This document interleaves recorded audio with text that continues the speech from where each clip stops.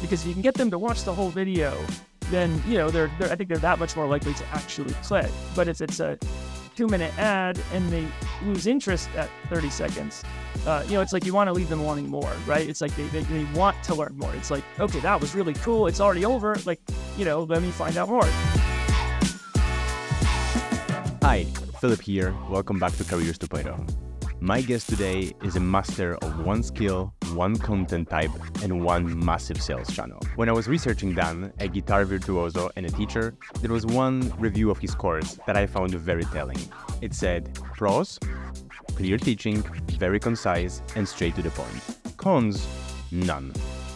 And I think it's like our interview today. Cons, none. Enjoy.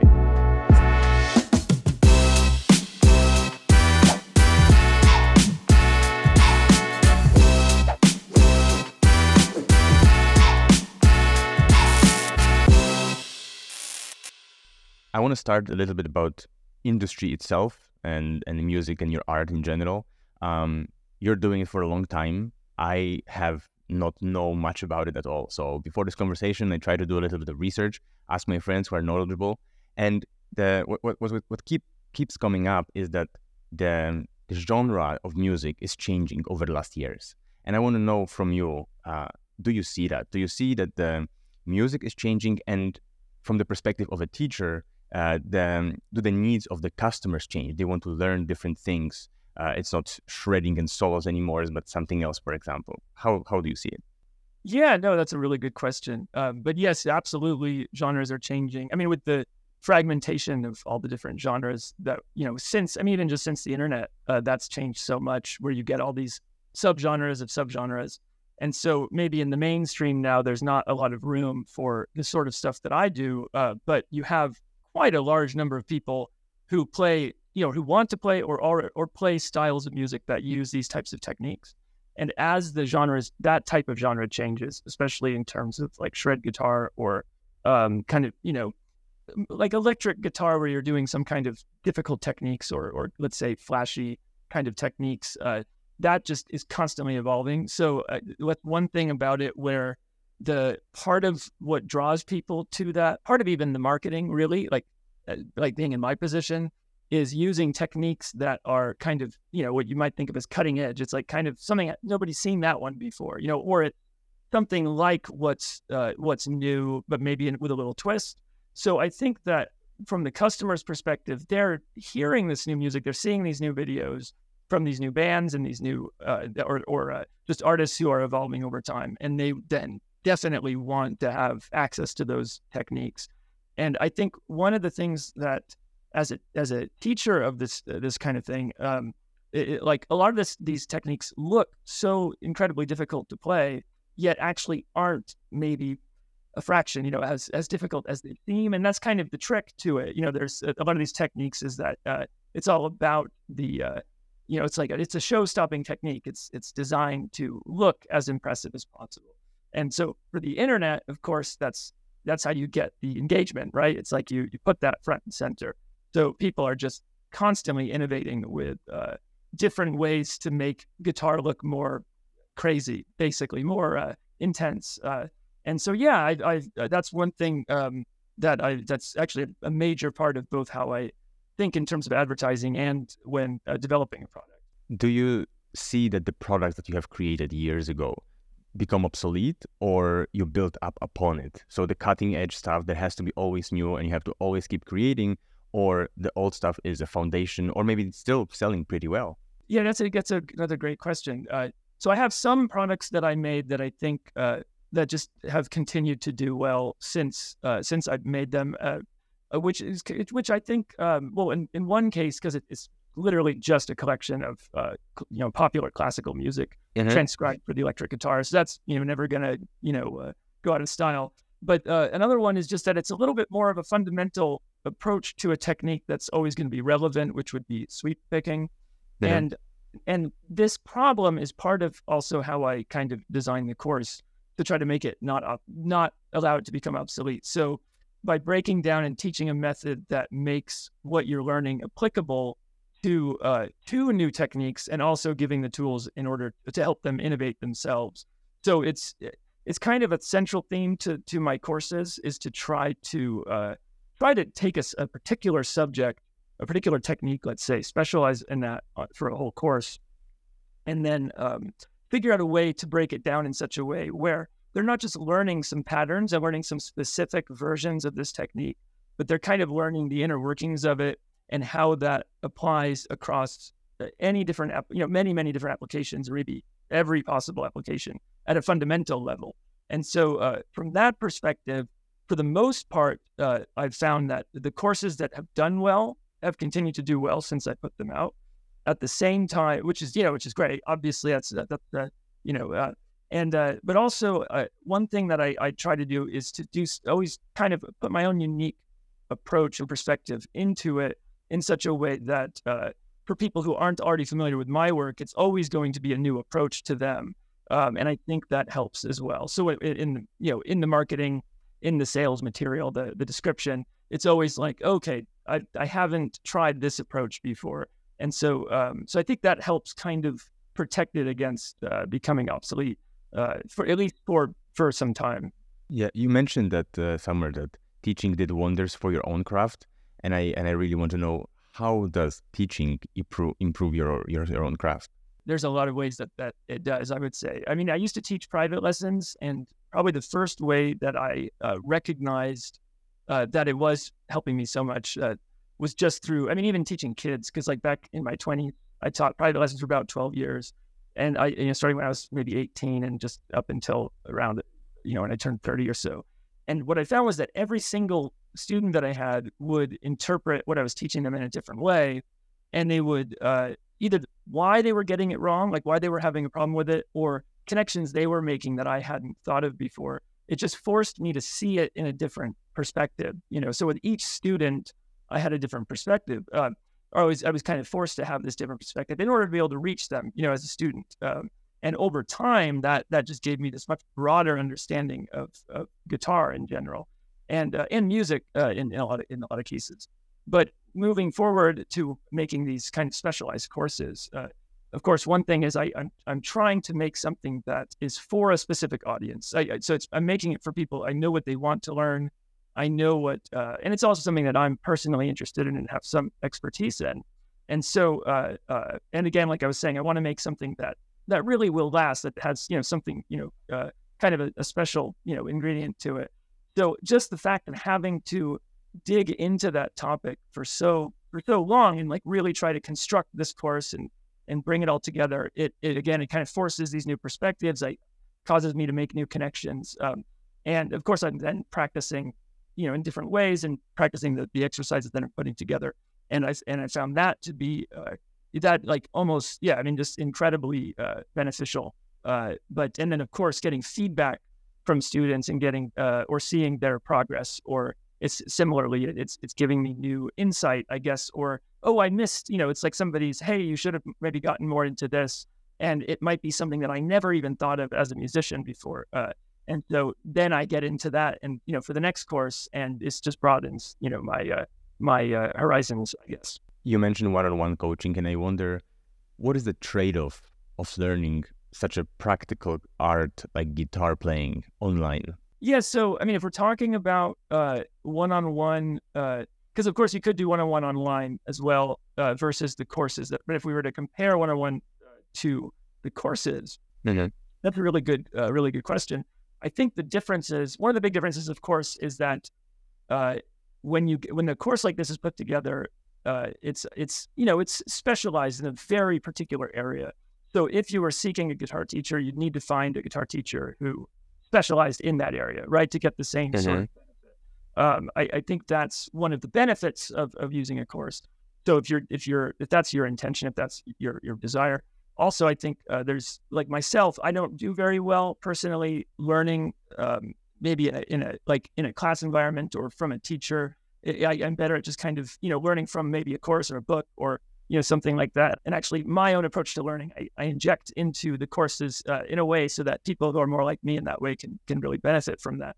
But I would say that, like, obviously one-on-one, huge benefits, because you can actually go in each week or whenever your time is, and they can manually help you and answer your questions and pointed out too. So that like the courses will never, can never take the place of that. But I've also found, one of the things that I do with my courses is I offer teachers, if you buy my courses, to be able to use the course to teach their students, just under the Mm-hmm. condition that they tell the student where it's from and, Yeah. leave like the website or whatever on it. And I've found a number of teachers, will use my courses as part of their curriculum, let's say, with their own students. And I'm sure they do that with a lot of other courses online as well.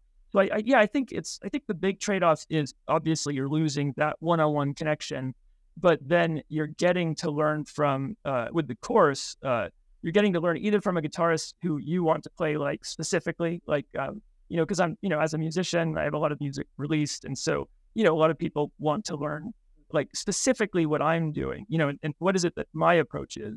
And so, obviously going to another teacher, another guitarist, they wouldn't have that information. So I think that's another part as well. I want to stop on one thing that you mentioned about the specificity of the knowledge and the course that you're providing on one technique, for example. What I see is that people often have some specific knowledge and they have some amazing craft, but they struggle to teach it because it's difficult to convey information in a simple, understandable way. Did you find some techniques or tips for people who have some knowledge and want to teach it to others to do it in a way that can be applicable to any level, any type of person? But yeah, that's a really good question. I'm gonna have to think for a second.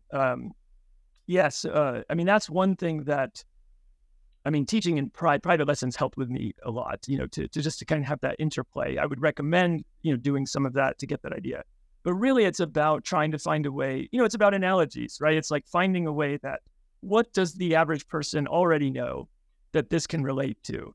So with me, it's always trying to find this way. And I think any teacher who, is, teaches something special like this comes up with a similar method. But the main thing is just trying to figure out how this information relates to, something that's common knowledge. And surprisingly, and that's one of the things too, it's interesting to me that's kind of over the years, like getting into all of this. And because, learning, composition, guitar, different instruments, getting into making these courses, teaching, doing, recording and mixing and all that. It's all these different areas, but there are certain patterns of information, I guess, that kind of like if you get really good at one thing, then it's easier to get good at another thing. And so it can seem like teaching in itself is a skill. So I don't want to get too off on a tangent here, but I think that if you can find the way that things connect, it's like if you can find how, like the simplest way that this can be boiled down, and then how can that be, what's the analogy that people can relate to with that? And so that's like, yeah, that's something that I really put a lot of time into when designing my courses, is trying to find that way of taking this what could be considered very complicated information and then boiling it down to the simplest possible version and creating a foundation from that, using some analogies, and then building, on that. And I have a course, the Infinite Shred Method, and this was inspired in part by this idea of boiling information down. And so like the whole method of teaching it is based on boiling down the repeating patterns that occur on the fretboard of the guitar, which if you think about like all of the diatonic scales, for example, the modes all the way across the fretboard, it seems like it's just an incredible amount of information. But in reality, it's only made up of 3 different patterns of 3 notes that repeat across, the whole fretboard. And then you can, there's 12 different keys, but you can just shift that information up to a different root note. And now you know the entire fretboard. And that's basically it's like you take this, what seems to be unimaginably complicated information, and it's actually quite simple if you know the way to look at it. And a lot of students taking that course, that's one of their main things that they enjoy about it so much, or have benefited from it so much. And so I really think that works. So I think if you can find the way to the simplest version of whatever it is, and not simple like, you're talking to a little kid, but simple as in, functionally simple. It contains the information. It might have to be a step-by-step process, but whatever, and that's easier to relate. Because if you start with technical jargon, if you start with, all this, you get into all this complicated stuff, it's just going to go over their heads. So if they're not, already well versed. So yeah, I think that would be that would be my advice, is to try to find the simplest way to talk about something and try to find how it relates to something that would be common knowledge. Do you think that you have to be an expert in what you do in order to teach people, or you just have to be a few steps ahead of the people that you actually want to teach, and it's good enough? That's another great question. Yeah, I would say that you could be a teacher if you're really good at teaching. Then you don't even necessarily need to know that much about what you're teaching. If you have access, especially today with like the internet, just Google or something. I mean, obviously you have to have reliable sources. I wouldn't recommend doing that, but I think that a really good teacher could do that, as long as they're taking the time to formulate their course ahead of time. Even if they're teaching a class or or designing a course, if they take the time to really understand it, take the time to really and like you said, a few steps ahead. I think that if you develop that skill of teaching and understanding how to convey information in an effective way to the general audience that would be consuming it, then I would say that you don't necessarily. It helps to be an expert because you don't have to do as much research. But I would say definitely you wouldn't have to be if you already developed this ability for teaching. Okay, then let me put you on the spot. What makes a good teacher then? Well, I think I think it's important to be able to put yourself in the mind, or in the into the perspective of the student. I think that's really important. So having that ability to empathize in that way and kind of imagine what that student's experience would be based on different levels of knowledge, pre-knowledge. Let's say like, okay, well, this student has zero knowledge ahead of time, and what are how are they going to be interpreting this when they see it? Like and if you were that student, so I think having that, and I prefer to say developing that ability is something that I think is invaluable, critical, for a good teacher. But also it's really important, I think, for a good teacher to be able to take criticism and be able to listen to students and hear that feedback. I think that there's a lot of people who are like just tremendous experts at what they do and have great teaching skills. But all of us creative people are super sensitive people, right? We hate feedback, we hate criticism, right? And so it takes a little practice to get to be able to handle that in a way that's useful. And it's not always presented in the nicest way, but I think developing a little bit of a maybe separating yourself a little bit from that, kind of taking a bird's eye view, being able to hear that criticism, judge that criticism, and incorporate that. I think those are two characteristics that really make a great teacher.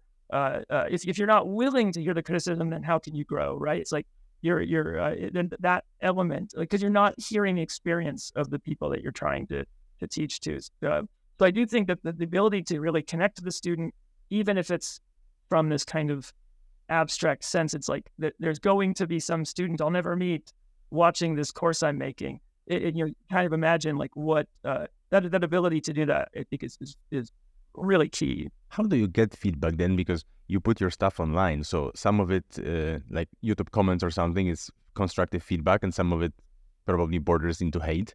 Right. Sure.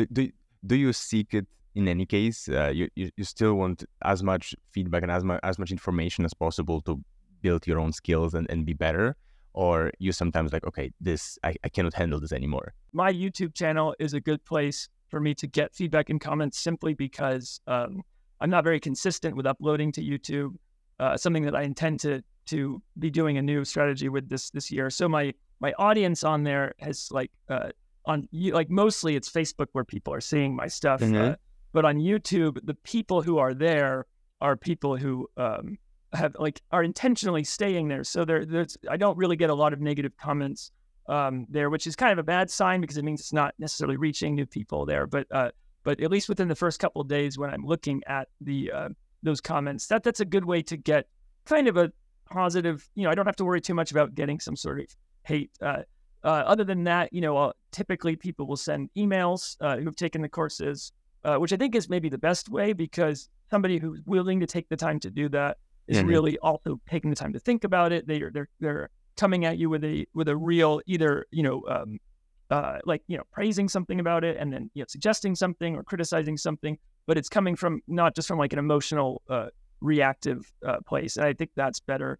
Facebook, when I'm in the mood and I feel comfortable, maybe reading some very nasty things, that's another, I'll sometimes go there, but that's where I usually reach new people, especially through advertising. So that sometimes I can get some very, very nasty comments. So kind of have to make sure I'm in the right mood to interact with that, try to stay positive about it. And then sometimes, like, because these people have emailed me, certain students that have given me really good feedback in the past, I can then sometimes email them and ask their opinions on things. And I plan to do surveys for my next course. For example, I plan to do a survey through my mailing list, which I haven't done before, but I think that would be that's going to be a very effective way to do it. For sure. You mentioned the social media platforms and advertising, so let's go there because that's fascinating. So when we see people creating content like yours these days is mostly YouTube or TikTok even or Instagram, and your audience over 250,000, I think, is on Facebook. Is it historically because that's where you started and that's where you were growing, or is it because advertising and Facebook being still the best advertisement platform? I would say advertising is a huge part of it. I think there's two factors. Advertising, because I've just been advertising on there now for years, is a huge part. Although I don't really get new likes through ads anymore, so I don't know. That kind of stopped a couple of years ago, maybe 3 years ago. It's like very rare that new likes or follows from the page come through ads. So I don't know if that's a change in the way Facebook does it, but also Facebook, at least, and it's kind of hit or miss. All the social media platforms, algorithms start to diminish your ability to reach your own audience. But what I've found is that, at least for a time, Facebook was really allowing the followers that I had to see, to be exposed to what I was posting. Mm-hmm. And that allowed this sort of really a very, very rapid growth of followers, which hasn't changed that much in several years. So I would say it's a little bit of a combination of the two. Like YouTube was a very slow growth. And then by the time it started really picking up steam and, like on average getting 10, 20,000 views for an upload initially, which now seems so small, but back then, it seemed pretty significant. But it's like now if I just post a video to YouTube, like right around the time that happened, they did something, they changed something. And now, even though I have, let's say 50 something thousand subscribers, maybe 2,000 see an upload. So, now I'm not very good at keeping up with, I'm not really good with social media. I'm not like I should have hired somebody a long time ago to do this stuff for me. So like, I don't ask people to ring the bell or subscribe, and I don't really consistently upload. It's kind of like, I'm more, I make songs, I write songs and music videos, post those when I make them. And then when I'm making courses, and then in between, so I'm very inconsistent with that, which I strongly recommend against, to anyone watching this. Because this is something I was just talking about with somebody the other day, but my current platform, everything that I put together and my current audience, if I were to, there's a few things if I could just simply get myself to let's say make a short video demonstrating something, teaching something each week for YouTube and Facebook. And if I were to start putting things on TikTok and doing all that, I may not need to do much advertising anymore. And so that's something that I hope to do this year. I hope to get more consistent with that stuff. How much of your purchases right now on an average day come from organic stuff and organic content versus advertising? Is it most of your business? On average, like on a regular day, I would say definitely advertising is where most of these sales are coming from on a regular day. If I'm running a sale to my mailing list or something, then, it's like 80-90% comes from the mailing list. So it's a little, although advertising picks up at that time because obviously they're seeing, and one trick that I found that really, really helps is to make a new thumbnail for the products that I'm putting on sale that very clearly has like a 50% off or whatever, and then a date for when the sale is going to end on the thumbnail. And the reason why I found that, and that changed everything when I figured that out, because you can use the countdown timer, which is an amazing feature of Sellfy. and it can show when the sale ends. But there's so many websites online that pretend to have a countdown timer, right? It's like when you click, it starts this timer. You can refresh and the timer restarts. So there's so many of these kind of fake come on kind of things. So when you actually have it in the image that it says the date that it's going to end, and then you have a special picture with like like it looks like a sticker. It says 50% off. I found that to really be a game changer in terms of sales, especially when I'm running a sale and how I get sales through ads, like to new and acquiring new customers. That because it's a little bit of a trust thing, but it also it's more, it grabs their attention a little bit more. But that happens already on the landing page, right? On your store. So what kind of information is important in the advertisement itself? What kind of image or text is important to make people click so they can see this timer? Okay, so this is an area that may not apply too much to other people, and I apologize for that, just because of the specific thing that I do. But the ads that I found for me that work the best are really just clips of techniques, like the most compelling, the most engagement worthy, the type of thing that's going to stop somebody scrolling. It's like kind of just condensed usually without me saying anything, with very little text. Maybe at the end, it just has the name of the product, and the address or something. But it's really just kind of a barrage, I'll say, of very eye-catching, flashy techniques that are being taught in the course, or are somehow related to the product, depending on what type of product it is. But yeah, so really just having something that just, and certainly that can translate in other ways to other areas. But I haven't thought a lot about that, so I'd have to think about it. But certainly the idea, if you were to boil that down, it's just people are looking for something, right? There's people are interested. It's like in this case, they see that and they want to be able to do that. And so, if you can just kind of show that to them, and then at least they'll click, and you can then have the opportunity to sell them on the product. But I think any way that you can reach people with something that's eye-catching, like thinking of how the customer or the potential customer is, they're scrolling through their feed, something appears, that you get 2 seconds, maybe a second to stop there, you grab their attention. It's like, and with the video ads, I use only video ads. You have that autoplay. So, if the first 2 seconds is just like an introduction text or something, they're just going to scroll right by it. But if it's like some crazy thing, then, it might stop them. And I started wearing more, colorful shirts and using different types of guitars, and, figuring out different ways to kind of, so my ads don't all look the same. But anything where you can really interrupt somebody's, focus while they're scrolling, I think is very helpful. And then if you can keep their attention, and I try to keep the ads short, so 20, 30-second video, because if you can get them to watch the whole video, then, I think they're that much more likely to actually click. But if it's a 2-minute ad and they lose interest at 30 seconds, it's like you want to leave them wanting more, right? It's like they want to learn more. It's like, okay, that was really cool. It's already over. Let me find out more. Yeah, I wanted to say that actually I think that applies to almost every industry and every type of ad. You're not just showing what you can do, but you're actually selling sort of the promise. You're selling you can do it as well, right? That's exactly right. So now I do have the same type of ad, but I'll have it be as a square ad with bars on the top and bottom that contain text. So the name of the product, and then the what it teaches, or how many exercises, whatever. It's whatever is the type of thing they'd be looking for. And then that text doesn't change during the 30 seconds. So at any point they click the ad, it doesn't really matter if they start at the beginning, halfway through, or towards the end. It's like whenever they start watching it, the text, they're always seeing the important text on the top and bottom.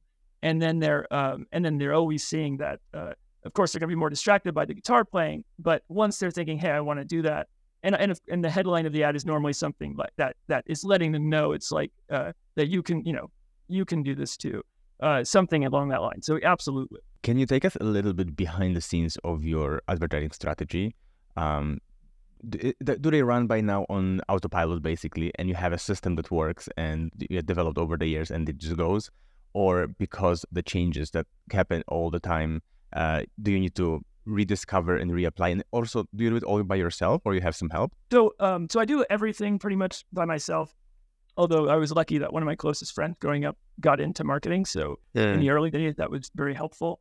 Although he got more into SEO marketing, so there were some limits there, but it really helped me with a lot of stuff at the beginning. If we got a minute, I'll tell the story of how I got into doing Facebook advertising. I think we have a minute or two, absolutely. I basically when I back when I was teaching, I lived up in the Sacramento area, and of course I was working very hard on my music career, and I made some kind of I guess sponsorship type things with a couple companies, and I got to perform in a couple different countries. I got to go to China and Germany, and it looked like things were really picking up, and it was really exciting. And then that kind of I made some connections down in this area where I live, Los Angeles area.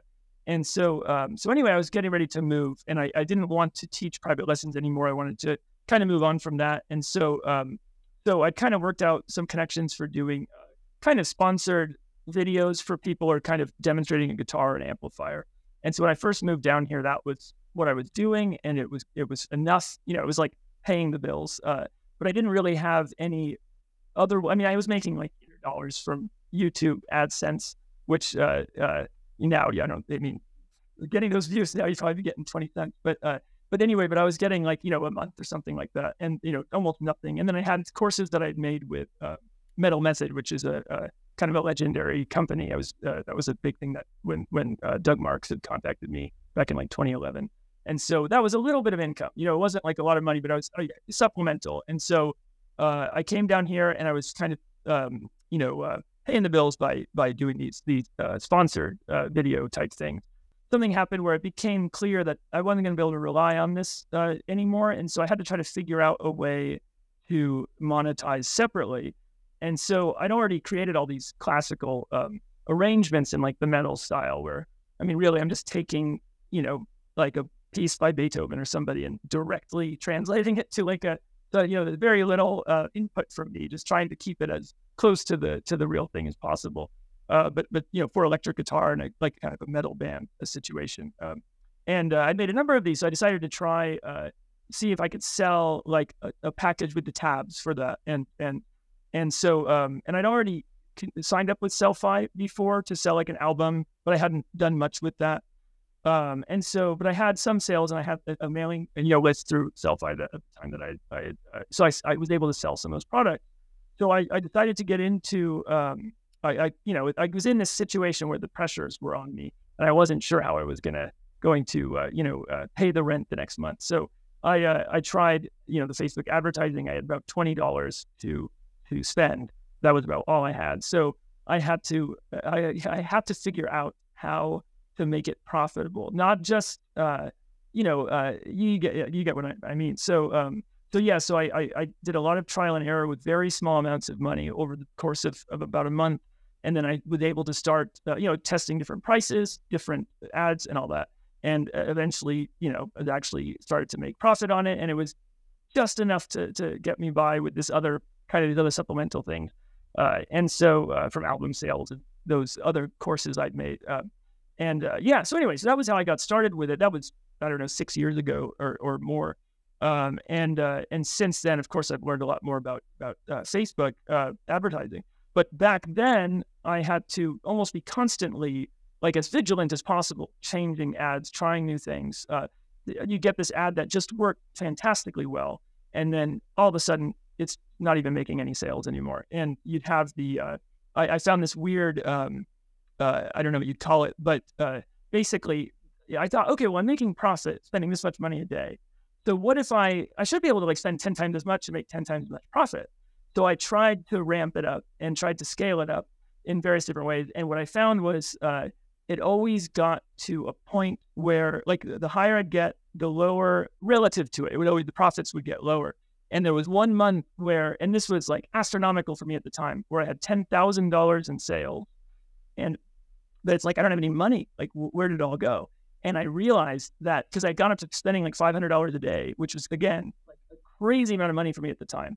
But the ads were just paying for themselves, and I made like exactly zero profit. I didn't lose any money, thank God. I didn't really have any to lose, But so anyway, but moving forward, just testing and trying new things. And of course, Facebook advertising has gotten a lot better since then.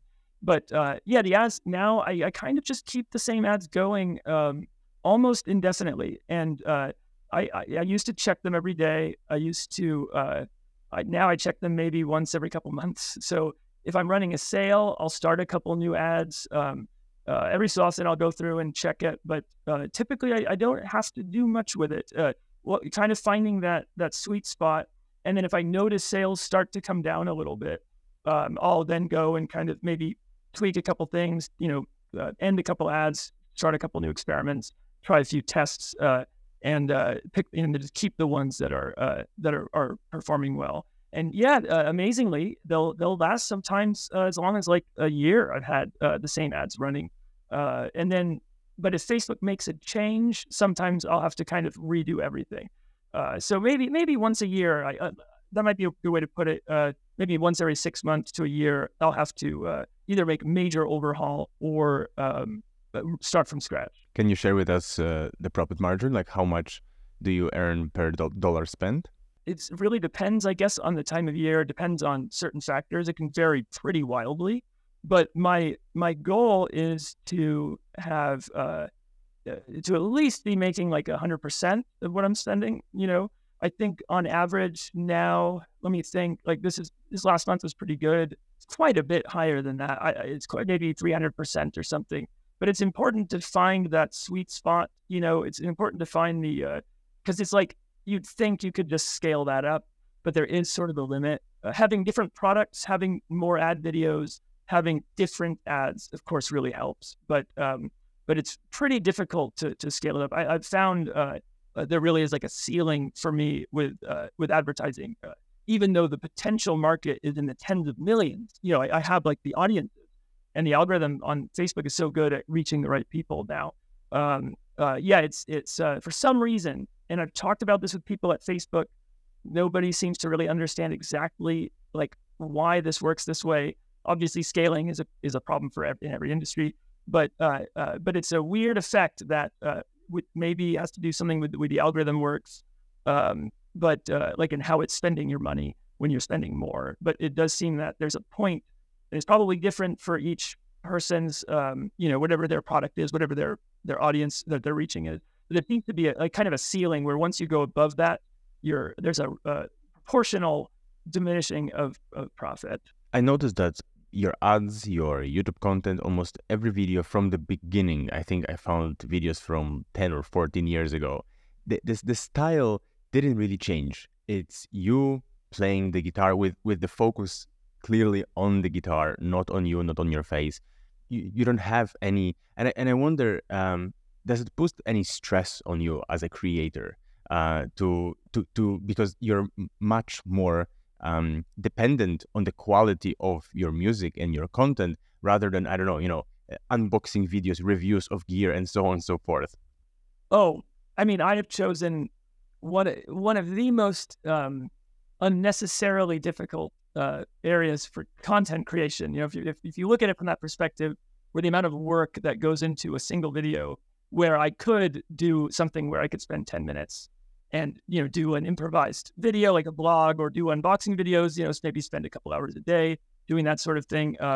But yes, and I've thought about that a lot. Because sometimes like a video might take me to invest 40, 100 hours into doing something, especially if I'm making like a song or a music video, which of course supports the business end. But in reality, it's, for me, the business is just supporting my ability to create the music that I want to create, right? So that's kind of where the trade-off is. But even, I don't know, just as a creative person, it's hard for me to do things cynically, I guess. It's hard for me to approach something without it being from a real place of inspiration, without it being, I want to really, like if I'm going to make a course, I'm not just trying to make money. It's like I want to share something that's important to me. I want to like reach people with it. I want to create something really of value that doesn't already exist. It's like I don't want to just remake something and just be competing with, just to try to make some money. I want to create something that is new, that is representational of me and what I've learned, my own perspective, and that means something to me. And I think that in itself makes everything more fulfilling, but it also makes my ability to earn quite, it's quite limiting to that. But yeah, I prefer it. Obviously, I prefer to be to make more money, but I don't think I would enjoy that type of lifestyle. I think it would be too yeah, it just wouldn't be for me. So I prefer to just put the real time. Like there's a current, like I'm working on a song right now and music video that the amount of time that's going to go into this, because granted, I'm doing everything myself. So because there's going to be animation in it, there's going to be there's kind of elaborate costumes and masks, and I even built the guitar for it, and it's incredibly in depth and complicated. But the and the song itself is rather complicated. The composition, it's still in its kind of beginning stages, and so but to me that's the thing I love most. But do you think that that's why people resonate with your product and your courses and your content? There's an ocean of products like yours probably in somewhere online, but people wait and buy from you for years, and maybe that's why, right? Because Right. You don't just churn them out every week. You actually Right. Yeah. spend hundreds of hours. Yeah. Absolutely. Absolutely. I think that's a point that I think anybody can take, is that if you can stand out by simply really doing something you're passionate about and caring about what you're making. And and I do believe, not to like false modesty or something. I've gotten feedback. I do know that's something that keeps people coming back. So I know that's it's the sincerity of it. I guess it's I'm really trying to create something of value and something that's meaningful to me. And I think that's something that absolutely, because any area where you can make money, there's always going to be kind of a gold rush kind of saying. And you're going to get a lot of people maybe who might be creative people, but they haven't really explored their creativity yet. They just need to make money. And so they're just looking, what's the fastest, easiest way to make digital content, digital products?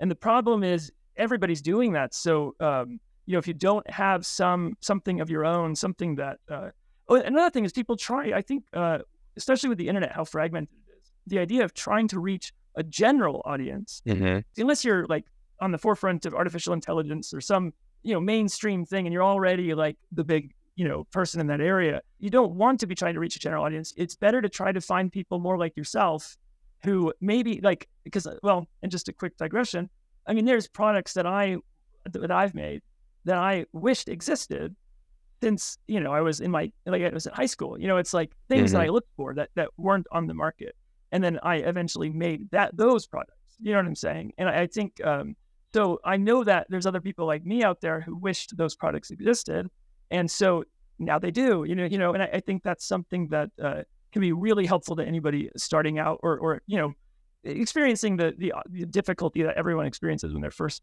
doing something like this.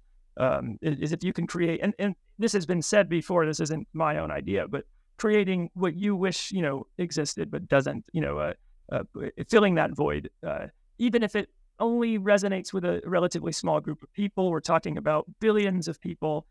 10 million people is a small group.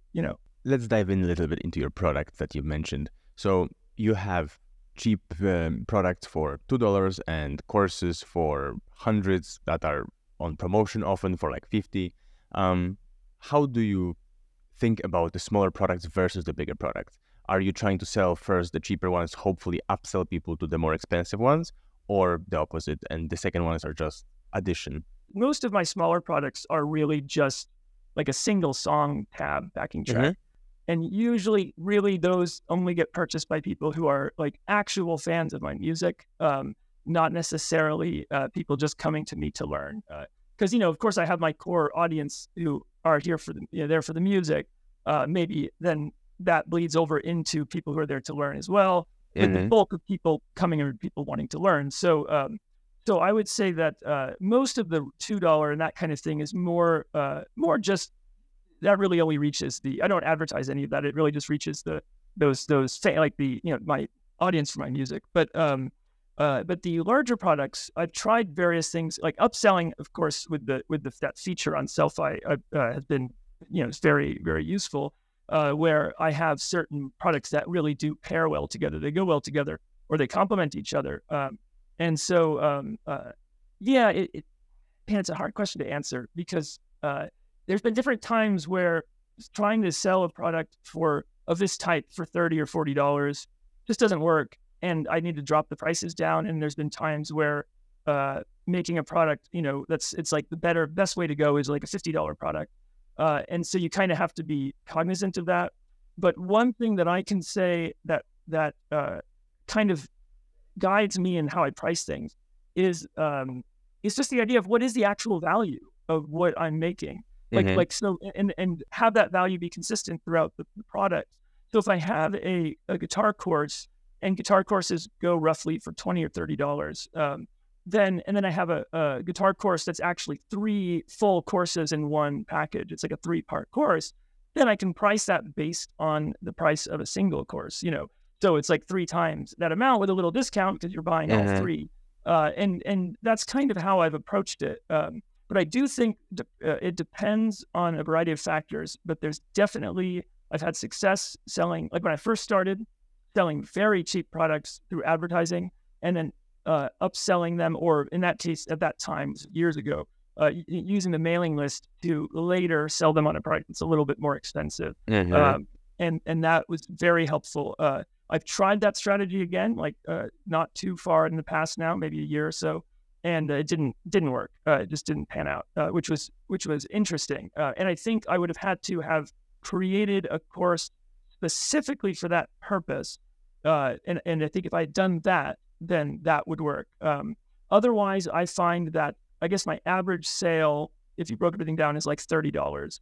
That would be like the average sale that comes through, like averaging out all the sales. And so having products that are like around $20, having products up to about $50 seems to be, depending on how well I can market it, how well I can present like what it's going to do for the person, get their attention. If it's really something where I can demonstrate the value, it will pay for itself with the ads and become profitable. What is the price point that you're advertising, and is the 50% discount in the thumbnail that you mentioned included in that?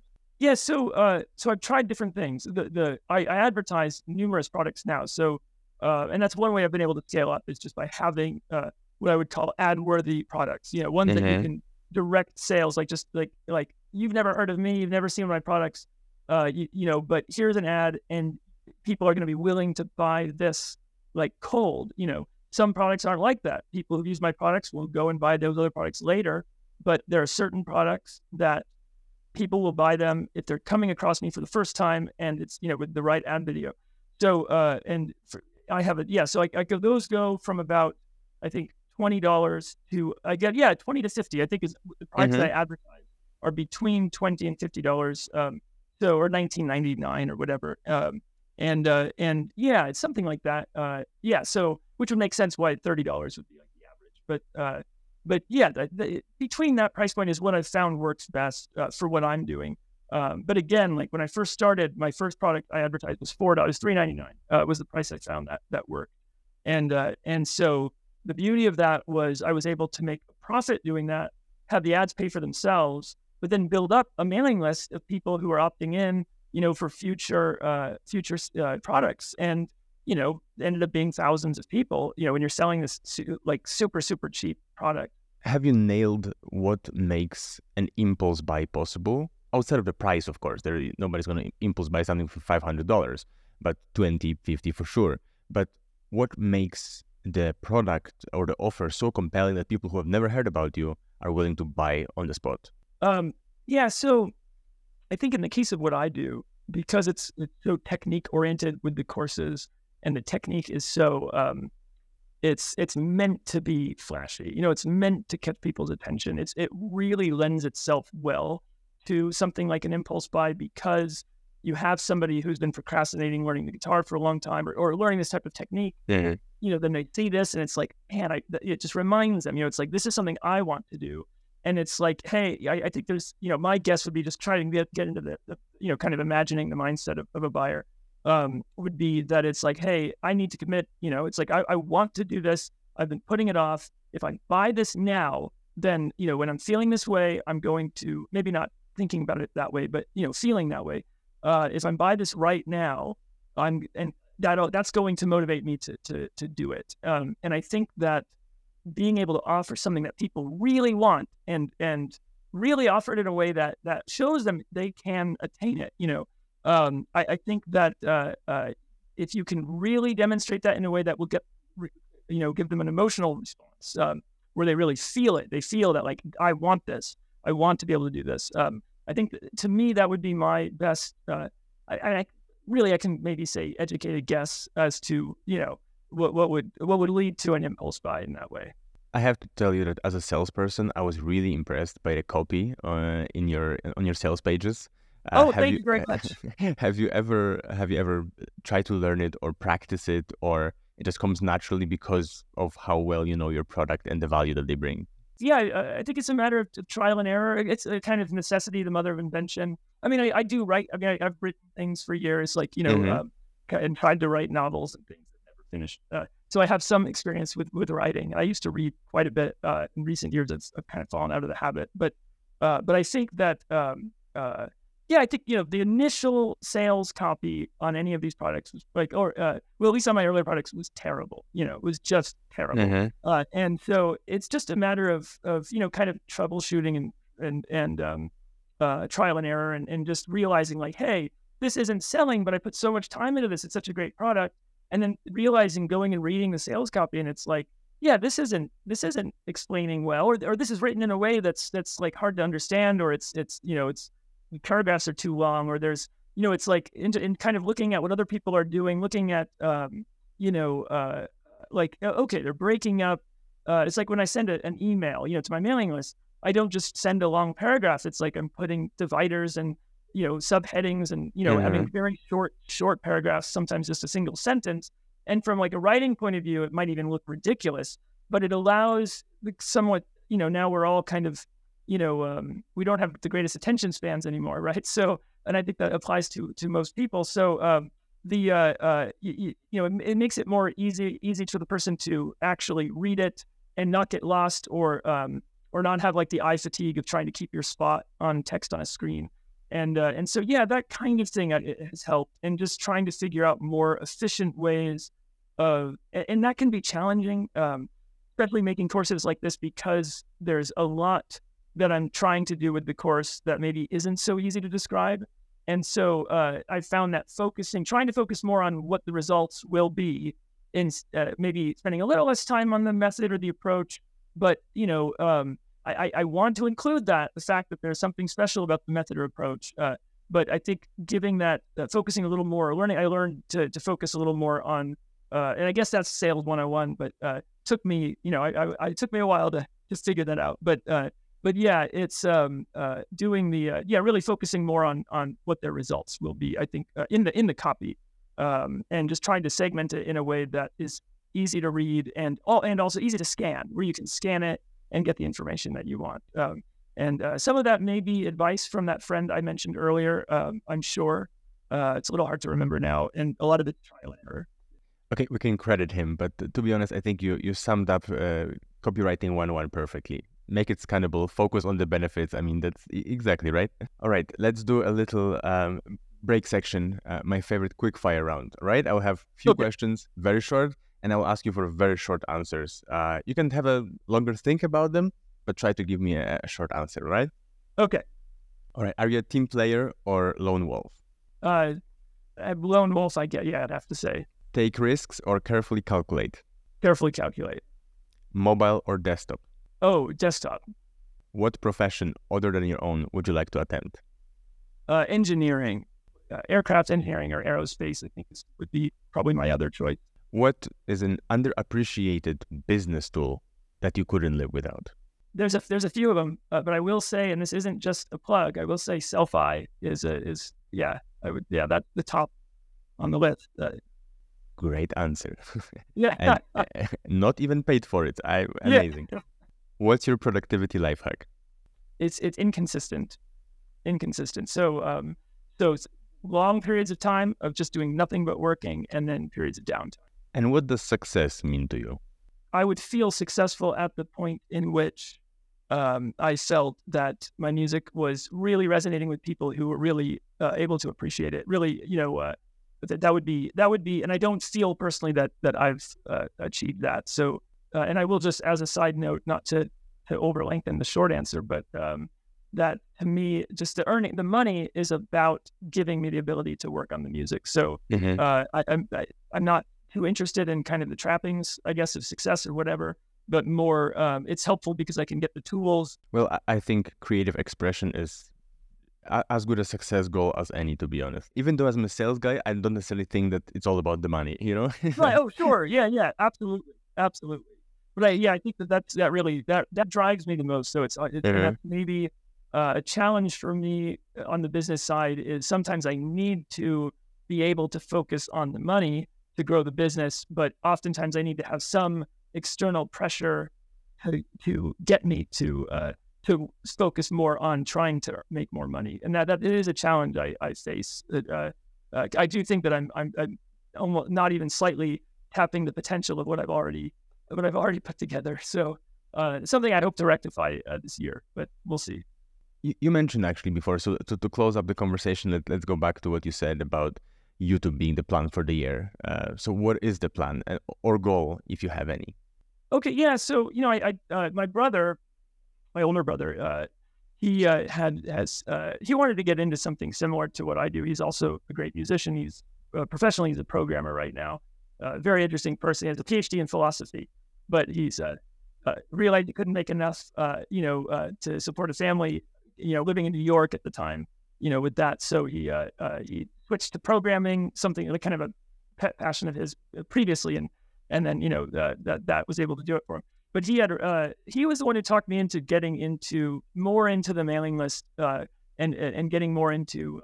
I mean, so my friend I mentioned before, named Andrew, he had recommended this years before, and Doug Marks, the creator of Metal Method, that I started doing courses with years ago, he also had recommended this to me. I never followed these Hmm. advice, but my brother John is the one who finally convinced me to get into that.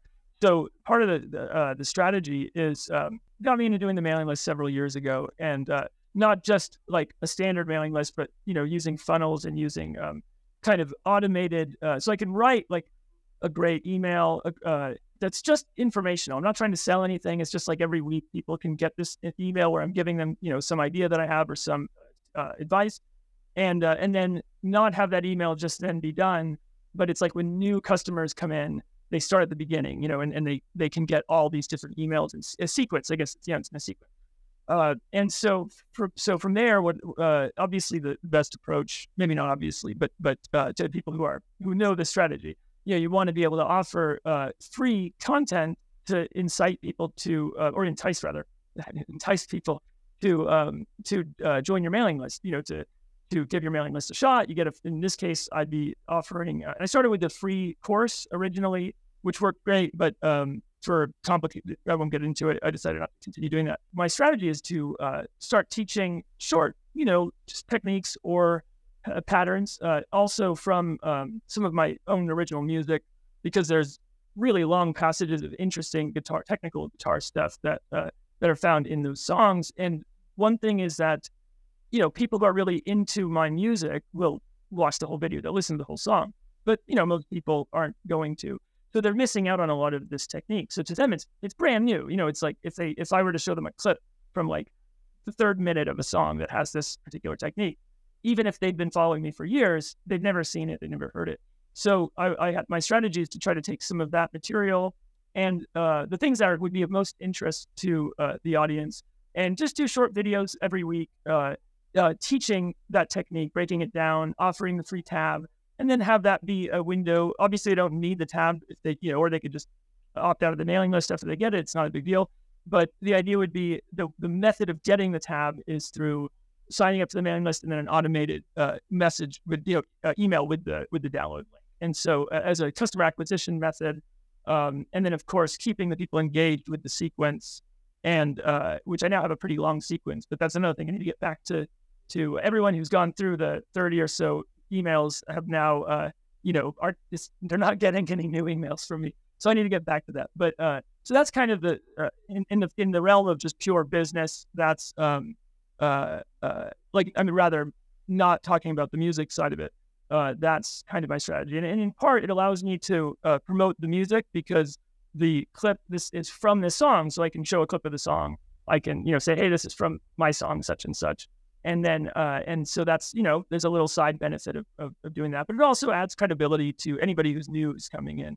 But each one of those clips, and it could be formatted for YouTube as well as Facebook, Instagram, TikTok, and I plan to get into that as well. Okay.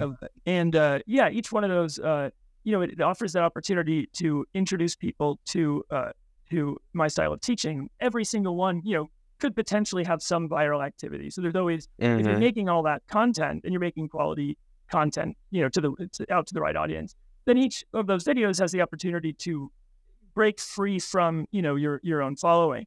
I'm a big proponent of so-called content repurposing, right? You can make a longer video on YouTube and then repurpose it across all the other platforms and formats, like short formats. That's what we're trying to do with the podcast as well. And it's quite amazing to hear, to be honest, that you have had such a success in the business realm without ever doing that. That what you have been doing has been so successful. So there is so much opportunity to grow still unexplored. And I'm looking forward to following your journey and seeing how it goes. Yeah, I really appreciate that.